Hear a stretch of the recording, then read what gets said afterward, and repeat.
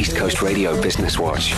Although 2022 will be a challenging year for the residential property market in South Africa as it slowly recovers from the COVID-19 pandemic and with its economic uncertainties, there are multiple opportunities for growth. Hi, Nick Pearson here, the new CEO of Tyson Properties. I'm very pleased to announce that we have just come off the back of our best financial year ever. Tyson Properties is expecting a strong 2022 despite the potential volatilities of the market. As a brand that originated out of KZN 17 years ago, we still have our largest market share in KZN. Over the last quarter, we have seen pent-up demand for property in family suburbs such as Ballito, Umhlanga, Westville and Hillcrest. And we've also seen large amounts of first-time buyers looking to purchase property under 2 million rand in the Berea, Morningside and Glenwood areas. Now is a great time to purchase property while there are still deals to be had and whilst the interest rates are far more palatable. Let me know what's happening in your industry. Send an email to buisnesswatch@ecr.co.za. And don't forget to catch up on the latest in Business Watch. Go to ecr.co.za and select the brand new Business Watch podcast page under podcasts. For East Coast Radio Business Watch, I'm Via van der Merwe.